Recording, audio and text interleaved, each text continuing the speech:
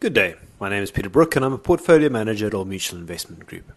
This is week 4 of 2020, and following last week's inflation numbers and the Monetary Policy Committee meeting, I'm going to talk about local interest rates.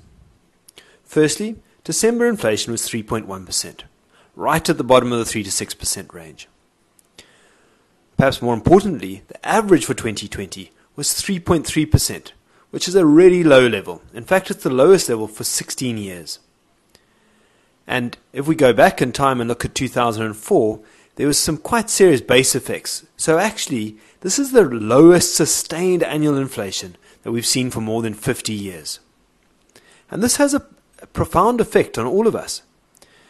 You know, what sort of a pay increase can you expect with inflation at 3%? The days of double-digit increases are long gone.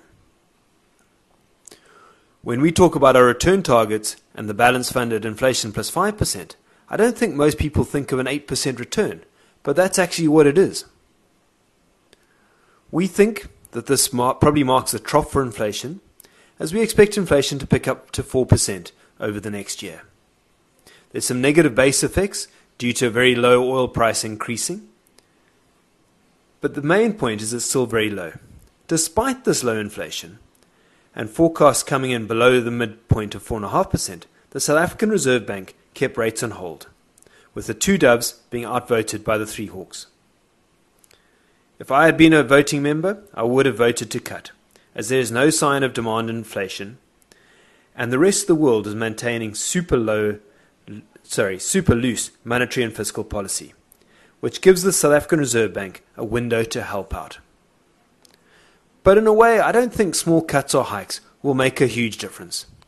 My key conclusion is that rates are going to remain flat and low for a sustained time, at least until 2023. With cash yielding 3.5%, this means a negative real return for the year ahead. Over the last 5 years, cash has given a return of 7%. So the expectation of 3.5% is only half of that. After the crash in Q1, we were very aggressive on advising clients to move out of cash and to invest in real assets, and were signaling a theme, cash is trash. Now, as we start to roll out the Q1 crash, this will become obvious, and the 12-month returns to March will show cash as a huge laggard and massive returns elsewhere. In line with our advice, we have invested our cash, and we believe many of our competitors have done the same. My concern is that many clients are still sitting on their hands and will not get the real returns they need for their savings. Sitting on a losing position is a mistake.